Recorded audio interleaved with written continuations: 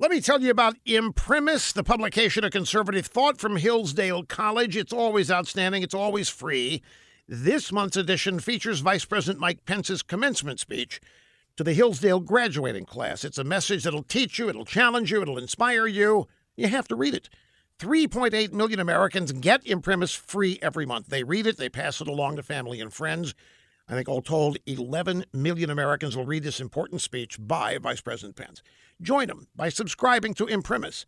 As Vice President Pence said, in the teachings and traditions that are our greatest inheritance as Americans, the same teachings and traditions are the surest foundation of a boundless American future. Now, every month, Imprimis equips you to defend and promote the principles of liberty, of civil and religious freedom, and our American heritage.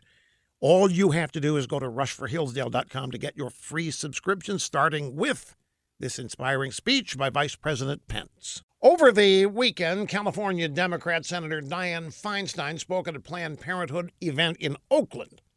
Now, she said that women voters must inform the American people what's at stake with Trump's Supreme Court nominee. By that, she meant abortion. She warned that if Roe v. Wade were overturned, America would be dragged back to the days when women were left to die because they could not get basic medical care. She said the only thing that might stop Trump's nominee is female voters. Now, that was before she had a clue who the nominee even is.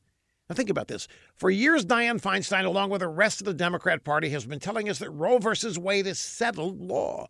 But if that's true, why all the panic?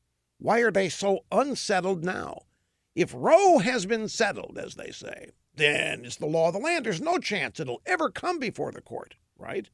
And think about something else. One of the major issues that Trump campaigned on was a promise to appoint conservative judges. He was elected.